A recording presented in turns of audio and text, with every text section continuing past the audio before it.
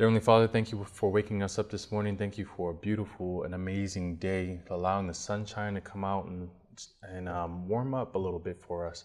I pray now that as we spend some time talking about insurance, that I'm able to convey the message adequately and that it is well received. And I ask these things in your most holy and precious name.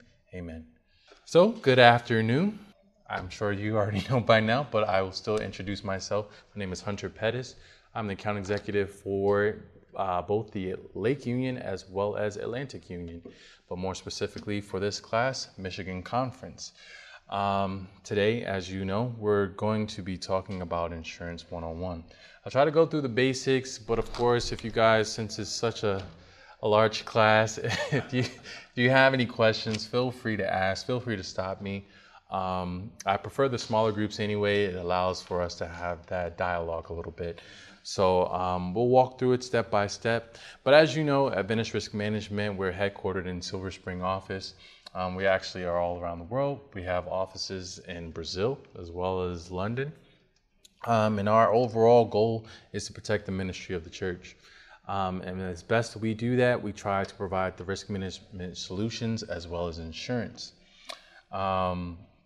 So basically, we try to encourage that as a leader, that you realize that we all have a duty to protect, whether we're head elder, pastor, Sabbath school leader, or just a member in the congregation. We do have some level of responsibility to protect, whether it is the property itself or those individuals around us.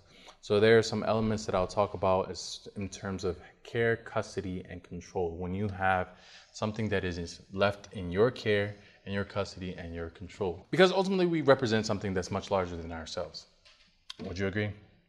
So it always boils down to being good stewards. So far, those of you who had the privilege of joining me earlier in the week, we discussed a little bit about risk identification, which is pretty much analyzing the risk, understanding where the hazards lie. I shared a story earlier in the week where there was an individual who broke into a church. And the church just so happened to have one of their fire exits blocked with storage. And it turns out that the church ended up being held negligent for that person's death because of that exit being blocked. And ultimately, there was a payout to the family on their behalf.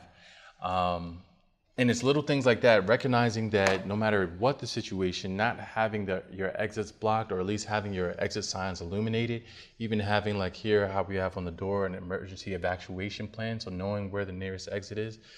This building, it's a little bit more wide open, so you know, hey, there's a door here, there's a door on the other side, there's a door down this hallway, so you kind of know. Worst case scenario, you can even probably, I don't know how wide open those windows open, but you may be able to crawl through there as well. But it ultimately boils down to recognizing, not just coming to church, whether you're the safety officer, the head elder, but kind of paying attention to your surroundings. So if you have a loose handrail, you have an outlet cover that's missing, that's just analyzing and being aware of the hazards that you might have. And of course, having a way to prevent those and control those and minimize those and to avoid them. But more importantly, what we're here to talk about today is how do we ensure it? When we've done all we can, we've identified all the risks, we've come out with a risk management plan, we've planned for emergencies, but just like how you were sharing with your church, sometimes accidents happen. And we didn't think that it was going to come. We didn't realize that it was on its way. Sometimes it could be as simple as we like to call it, acts of God. So, you have a tornado, you have a blizzard. It ultimately largely affects your building. So one thing that I really want to touch on a little bit is what the loss ratio looks like for the North American division as a whole. Okay, these numbers may not mean anything to you right now, but I guarantee you in a second I'll explain exactly what they are. So in the insurance industry, there is the insurance carrier, and then there is reinsurance. The easiest way to think of a reinsurance carrier is an insurance for the insurance company. So when the insurance companies have paid out as much as they possibly can, there is an outside insurance carrier that, for lack of better words, has a larger sum of money that or capital that will help offset some of the expenses that, in this case, ARM would have to spend for losses. Mainly for catastrophic things. Primarily for catastrophic. Yes, primarily for catastrophic. So the North American division as a whole, over the past few years, we've really been trying to set out and have risk management initiatives, because for us as an organization, North American division, ARM included, our loss ratio has been astronomical. And these figures show that. And so in 2016, what that loss ratio essentially looked like was 500%. What does 500% equate to? That means for every dollar that I give you, John, you have to pay me $5. Can you stay in business that long doing that? For every dollar, it's $5 in return. And that number went up again in 2017. So for every dollar that we paid collectively, ARM included, in premium, $6.50 our reinsurers had to pay to supplement our losses. It's hard. It's very, very difficult. We do recognize, again, that some of these instances are inevitable. You know, fires are very hard to control, virtually impossible to predict, unless you have an arson on your hands. Tornadoes, virtually impossible to just pick your building up and bury it underground so that the tornado doesn't hit it and then re-erect it when the tornado's gone. Those situations are very difficult to deal with.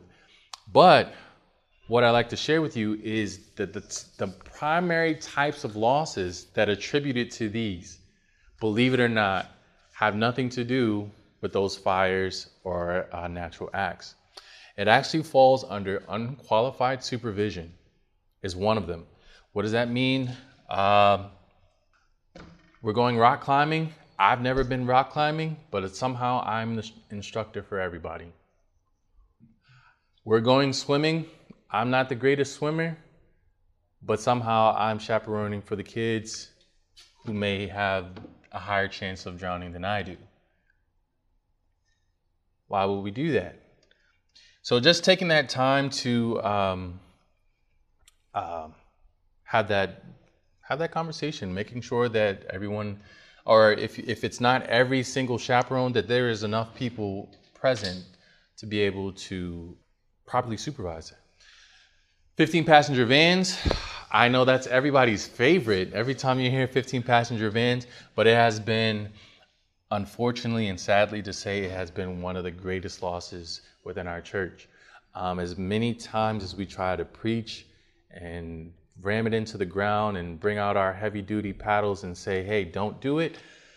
Somehow, some way, even today, well, not literally today, but even now there are instances where I will go out to a conference and I still see 15 passenger vans.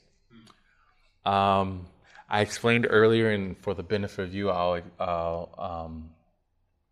explain a little bit further in detail why 15 passenger vans are so deadly, essentially. And I don't know, I'm not assuming that you don't know, but I'm just saying for the sake of the class, 15 passenger vans at a very basic level, you know, you have your 15 passenger vans. Most of the time when you get in the 15 passenger van, the majority of the passengers that are in the back are towards the left side of the vehicle. Already creates a bit of an imbalance. A lot of times for the 15 passenger van, you are above the max capacity load. So you have supposedly 15 people in the vehicle, but a lot of times it might be 17, 18, maybe even 20. You know, you have smaller kids, you try to pile them all in there. You have heavier people, whatever the case may be, it offsets the load. What you have in there, the higher the center of gravity is. Exactly. Exactly. And that's another great point. Setting out 15 passenger van sitting in the parking lot. Say that one more time. The new law sprinkler van. Is it well? And I'll touch on that, and just as I kind of go through and explain. So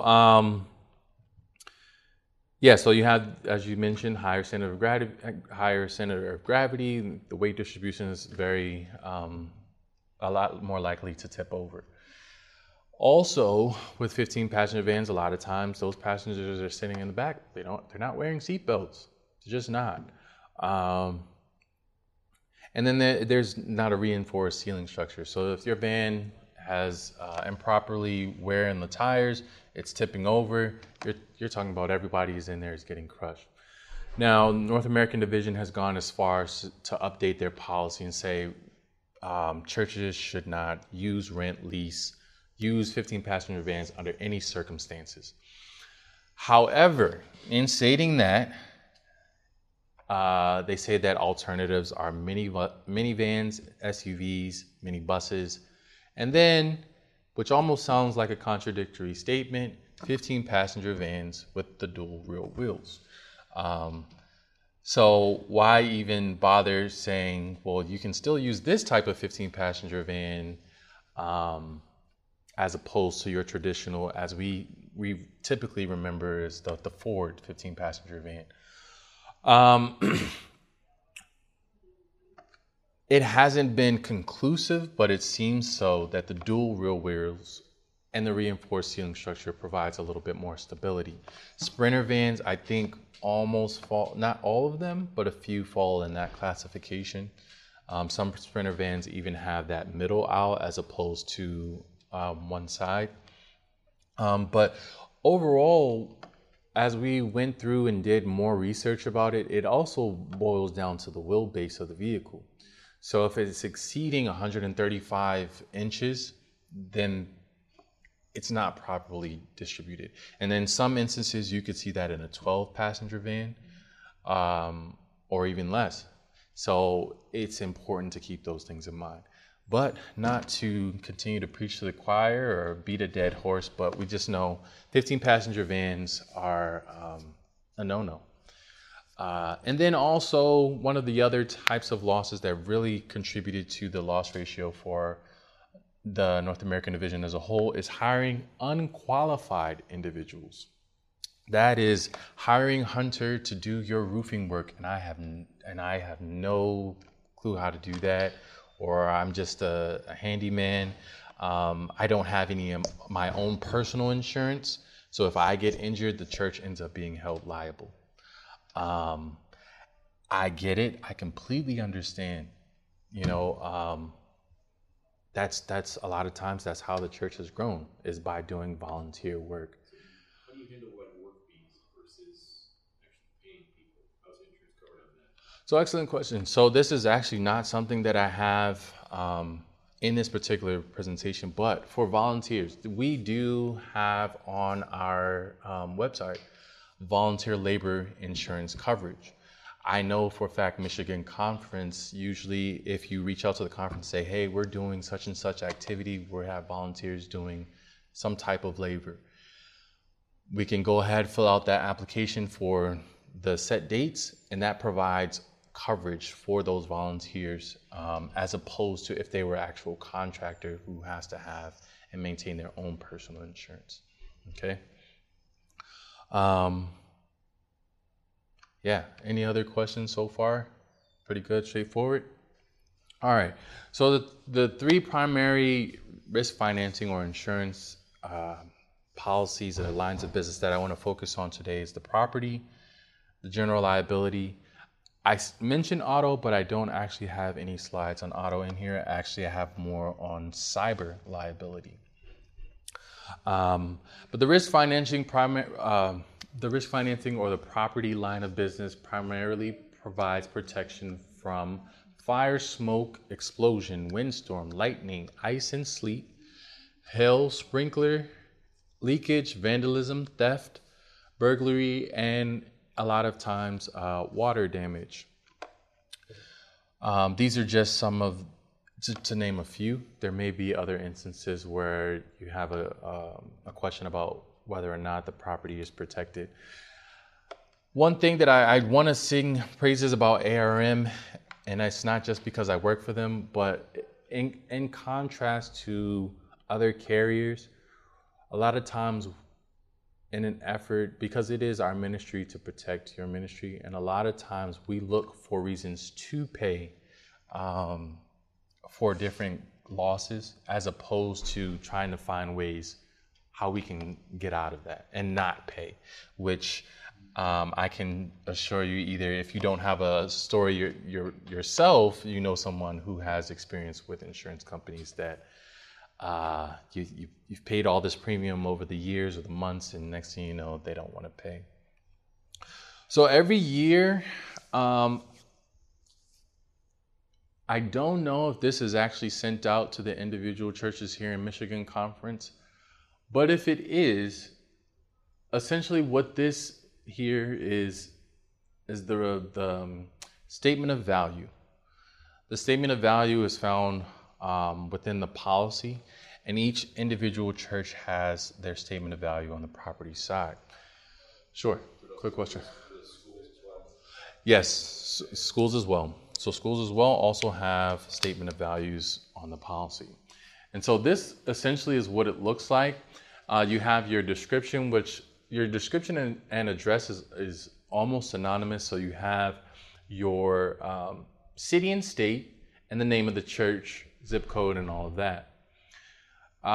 You have your PC, which is protection class, which essentially boils down to the distance you are from the nearest water source, being fire hydrant or, well, I probably shouldn't say water source, but fire protection. So if the nearest fire hydrant is just outside your building, or if the nearest fire station is less than a mile away, then you are typically rated at a much greater rate. So it goes from 1 to 9, 9 being obviously the farther away, so those that are more secluded. You have your construction type, so it depends on the building. Sometimes it's frame, sometimes it's joisted masonry, sometimes it can be a number of different things. That also boils down to the actual construction of the building. But the elements of this that I really want to focus on is your square footage. I already talked about address, but address is very important as well. I've had some instances where addresses have been incorrect when it comes to submitting a claim. So those are some things, like in an instance, you build a new church. Did we verify that we have the new address on the policy, or do we still have the old address? Did we verify that we have the appropriate limits for the new building, or do we still have all the old elements as well? Square footage is important for your rating as well, just to confirm that that's what, a lot of times that's heavily what you're being rated on, as well as your building and business personal property. So the building obviously is the building. The building is the building itself. For this instance, you have your coverage limit is $639,100 at a condition/valuation of replacement costs. Replacement costs ultimately is replacing with like, kind, and quality. Okay. To be completely transparent, if you had a complete and total loss with replacement costs, usually how that claim is, there is some monies that is paid up front to allow you to get the work done. And in some instances, initially it may not be this total $639,000, but there is what we call recoverable depreciation. So if we've sent you $500,000 to do the work, you started. You say, hey, IRM, no, it actually took us that additional $139,000 to get the building completely built with like, kind, and quality. That is something that you can reach out and say, hey, it's done. Can we get our $139,000 as well to recover for the expenses that we've put into this building? That is what replacement cost is. If you change this valuation to anything outside of that, that's not how it's going to work at all. There are valuations of agreed max. So that is, in this instance, if you said you had an agreed max of $639,000, that's what you're going to get. Point blank period. Agreed max. Actual cash value operates similar to replacement costs. So it would be pretty much that $500,000 that I mentioned without the recoverable depreciation. So, and then, does that make sense? We're good to go on that one. And then we have the business personal property, or formerly known as contents. That's if you could visualize a building, flipping it upside down, everything that falls down like a coin pretty much is contents. Okay? That's the easiest way to remember that.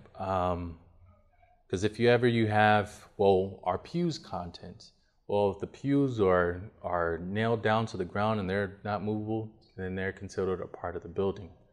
Is the carpet contents? I mean, that comes up, that's removable. But if it's glued down to the building, it's considered a part of the building. Okay?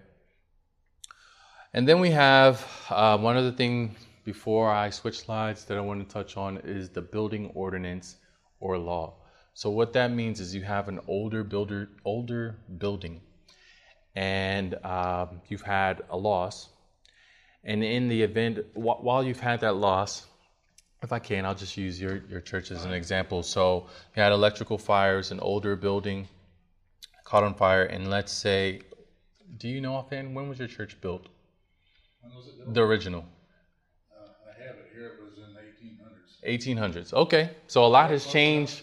Yeah. So that's actually a great example. So a lot has changed since the 1800s. I don't know if the original building was pretty much the same, but what that means is from the 1800s till now in the early 2000s, there has been some changes in certain jurisdictions in terms of fire codes, having sprinkler systems. And 1872. 1872. Wow. So there's been a lot of updates there, though. So fire suppressants, all of that. So what happens is, if you have a loss, covered cause of loss, and you are aware that there are some upgrades that you needed to make to your building to bring it up to current code based off of whether it's fire suppressant or anything like that, there is an additional 10% of your building value. So this is actually 10% of the building value that's offered to help offset those costs for upgrades and bringing everything up to code as well. Okay. Again, building ordinance and law is only, it's not an additional premium generating coverage, but it is something that's only falls under replacement costs. If you don't have replacement costs, you lose out on that additional coverage from building ordinance or law. Make sense? Good to go? Last but not least is the equipment breakdown. Equipment breakdown is a blanket coverage again, and it covers boilers, HVAC systems, heating systems, sometimes telephone systems. You have any issues, not wear and tear, but you have any issues with those and they end up being a covered cause of loss as well. There's equipment breakdown to provide you coverage and protection there. One thing that I did want to touch on, and I already briefly mentioned what replacement cost is, but there is a difference between replacement cost and market value. Huge. I think I have had that conversation with people more often than any other thing. Why is the insurance so much? Why is our building listed at, $1.3 million at replacement cost when, we can go out here and buy another building for $600,000?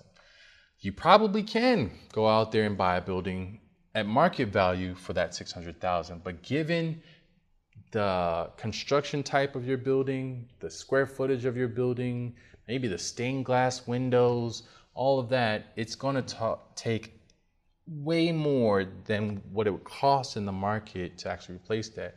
When you talk about building materials, contractors market, all of that is heavily dependent and feeds into that replacement cost. As opposed to the market value, you find something on Long and Foster, Redfin, whatever, what you see is basically what you pay for it. Okay? You guys, good to go on that one? All right. I think I'm moving forward out of the property. If there's any questions on property, I think I'll just keep on rolling. Good? All right, so general liability. General liability is a third-party coverage. It pretty much it provides protection for your organization's mission for financial impacts of liability resulting from your organization's activities, or in some instances, your organization's negligence. So what does that actually look like? Well, liability covers physical injury to a person, damage to another person's property, or personal or advertising injury. That means if I am standing up in front of the church and talking bad about John, he can actually go ahead and file a claim and say, hey, pastor was up there talking bad about me, making all these accusations and claims that are not true. That's defamation, invasion of privacy, misappropriation of another's copyright or trademark. All of these are coverages, damage coverages that fall under the general liability. So again, as I mentioned, a lot of times it's I didn't realize I had animations in there. It's about negligence. So failure to exercise the proper degree or care of a prudent or wise person. Earlier this week, I gave an example of having a loose handrail in the church. It's probably one of the most used analogies with ARM. But having a loose handrail, if every Sabbath or prayer meeting or whenever we enter the church, everyone's aware of the loose handrail and no one does anything to fix it until someone gets hurt, there's negligence there. And that injury is on the fault of the church in that instance. There are some instances where claims come through and the church wasn't negligent. I had a claim from a conference where a lady was fasting on her own accord, had nothing to do with the church. She had ended up becoming so hungry that she ended up passing out and hitting her head on one of the pews. She did injure herself, but it wasn't, and I don't want to sound evil in any way, but it wasn't the church's fault. It wasn't the church's fault. And so there's a difference there. Needless to say, that claim, I believe, actually was still paid because, again, we try, if claims are submitted, there are some claims out there, it's called premises medical, where it's more of a, I try not to advertise it, but it is there to help in the event of someone getting injured on the church property and they may not be able to afford certain medical bills or anything like that. And there's no fault of the church, it's just simply wanting to help out. Okay, that's really general liability in a nutshell. I have a question on the liability part. Sure. We was having a special meeting where we invited the public in, and we didn't have enough seating, so we borrowed chairs from everybody, Okay. But some of these chairs were not real adequate chairs. And this great big lady came in. She picked one of the teeniest little chairs, and it barely slowed her down when she sat down. Oh, jeez. The good news is a couple of people helped her up, and she was not hurt. Okay. But if she had been hurt, would that be a covered thing? It would be covered. Those chairs belong to the church or didn't belong to the church? They belong to our sister church. The sister church. It's still, well, despite who, it would still be covered. That instance, if she had been hurt, it still would be covered. The church provided. Yeah, exactly. It's on the church property. The church provided the seating, as John mentioned, and if she had been injured on the property, then yes, it still would have been covered. There's Silly question, but it scared me when that happened. yeah. No, if this lady's hurt, she could sue us. Oh man, I tell you guys, I've seen some amazing ones. I'll share this one. It's one of my favorites because it's just comical to say the least. Lady, she was at a church. She had slipped down the steps, but she was okay. She was all right. She did land on the floor, but she wasn't injured. And so she asked someone, "Hey, take a picture of me. Take a picture of me because, I fell down the steps. I'm going to submit a claim."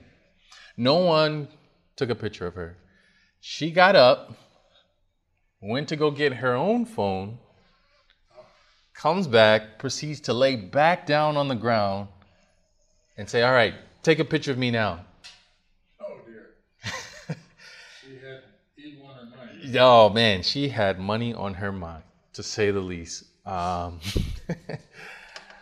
That claim did not get processed, but it just goes to show, we live, some areas more so than others are very litigious, and people will do anything, surprisingly, to get paid, even if it involves them suing the church.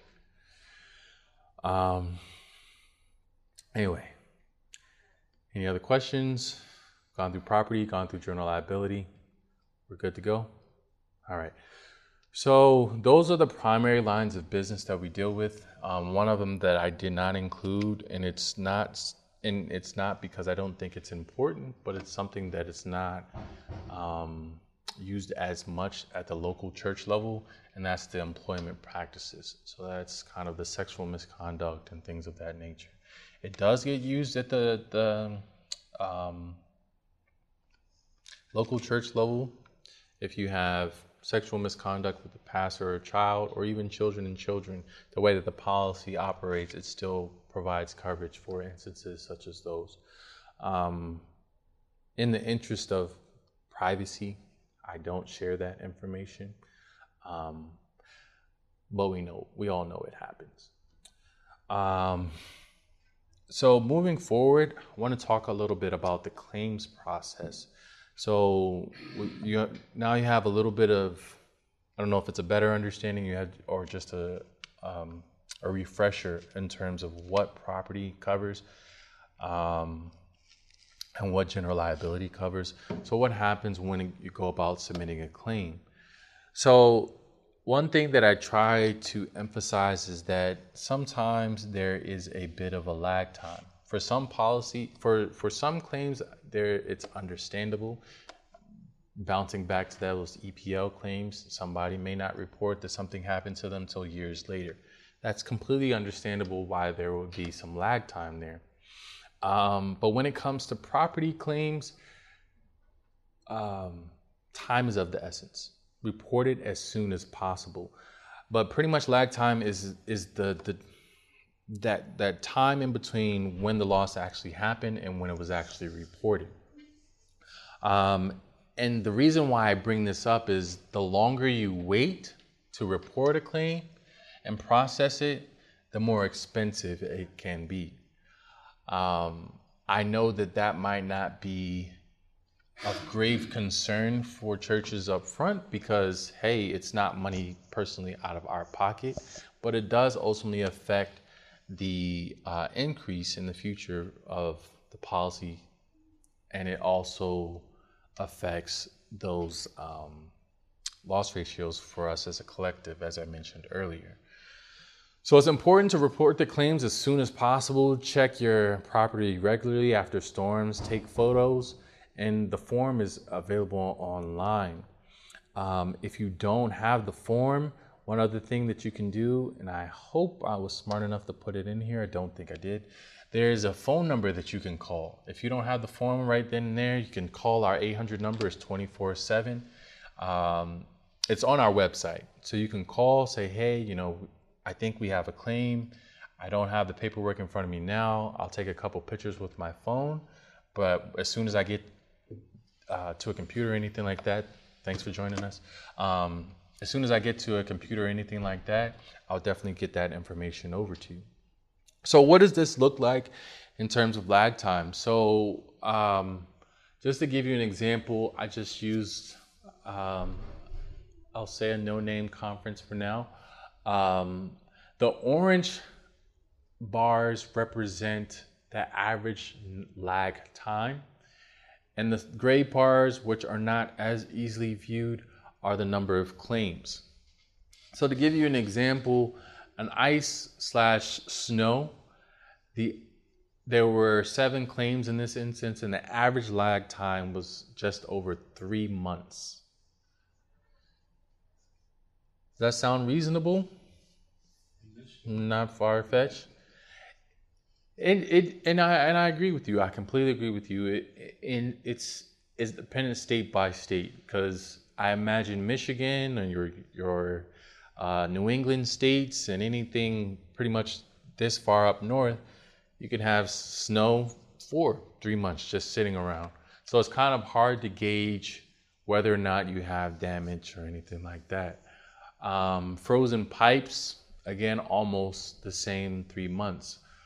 But here, one thing that I do draw the attention to is a fire. There were 4 claims of a fire, but it took 45 days on average to report. You thought that'd be reported the next day? You would think. I mean, if a fire broke out right now, the 3 of us would definitely have a story to tell. We're telling somebody. To get estimates of repair, though, maybe they were doing that. Now it does, but again, this is from the time that it happened to the time that it was actually reported. So actually reporting. That doesn't make sense. Yeah. So, and then again, it does become a lot more expensive. So the reason why I bring this up is because it can be more costly, and it's our goal to make sure that these claims are responded to as quickly as possible, get you the funds to get you back to where you were before the claim happened. I did put it there. Have extra damage while it's sitting there. Exactly. So, and I'm glad you bring that up, because we definitely encourage all of our churches to you have a duty to protect the building. So if you have a hole in the roof, something like that, you find the biggest tarp you can find, cover it up until you're able to do something different about it. So to prevent further damage to whether the interior of the building or the rest of the roof. So I do have this here, as I mentioned, the claim reporting. Emphasize, do not wait to file your claim. You do have a duty to protect and to report claims and accidents immediately. So the 800 number is there, 888-951-4276. All you have to do is press 2. And if you have a claim to report, you can do it that way, at least to start off. And then again, there's a claims form. I know sometimes there is concern about that one. So there's actually a claim form for property. There are 2 different claims forms for general liability. And so if you're not completely sure which form it is, you can always reach out to me and I can help you, assist you through that process, or even contact our claims department and they'll let you know.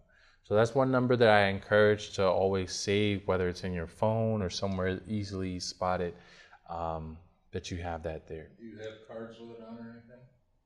I don't have any cards with it on it, but I have my card if you needed to call me. I can go back so you can write it down. All right. I would like to take a moment to talk about contracts and certificates. So the biggest thing is taking a stance that protects the organization that you represent. When it comes to contracts, I'll give you a story. Had a church member called me and say, hey, we are contracting with someone to do work for us. And they're requesting that we provide them with proof of insurance. How does that sound? It does sound a little strange. Why might that sound kind of strange? If someone is coming to do work for you, but they're asking you for proof of insurance. Means they're not licensed or insured. Absolutely. All of this comes full circle. This goes back to hiring unqualified individuals. And then making sure that you're reading the fine lines in those contracts and confirming, hey,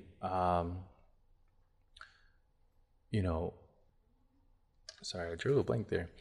Making sure that everything in there is confirmed. They've provided you with proof of their insurance for both their employees and all the work that they're doing. They have their contractor's liability in place.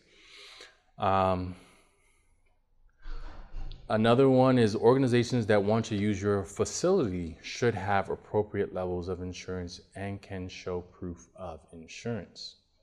So you have a non-denominational organization that wants to rent maybe your fellowship hall or something like that, making sure that there's contract in place confirming that, hey, if any of your church members are injured on our property, but as a result of your activities, that our policy is not going to be the one to respond. You have insurance in place to cover those incidences.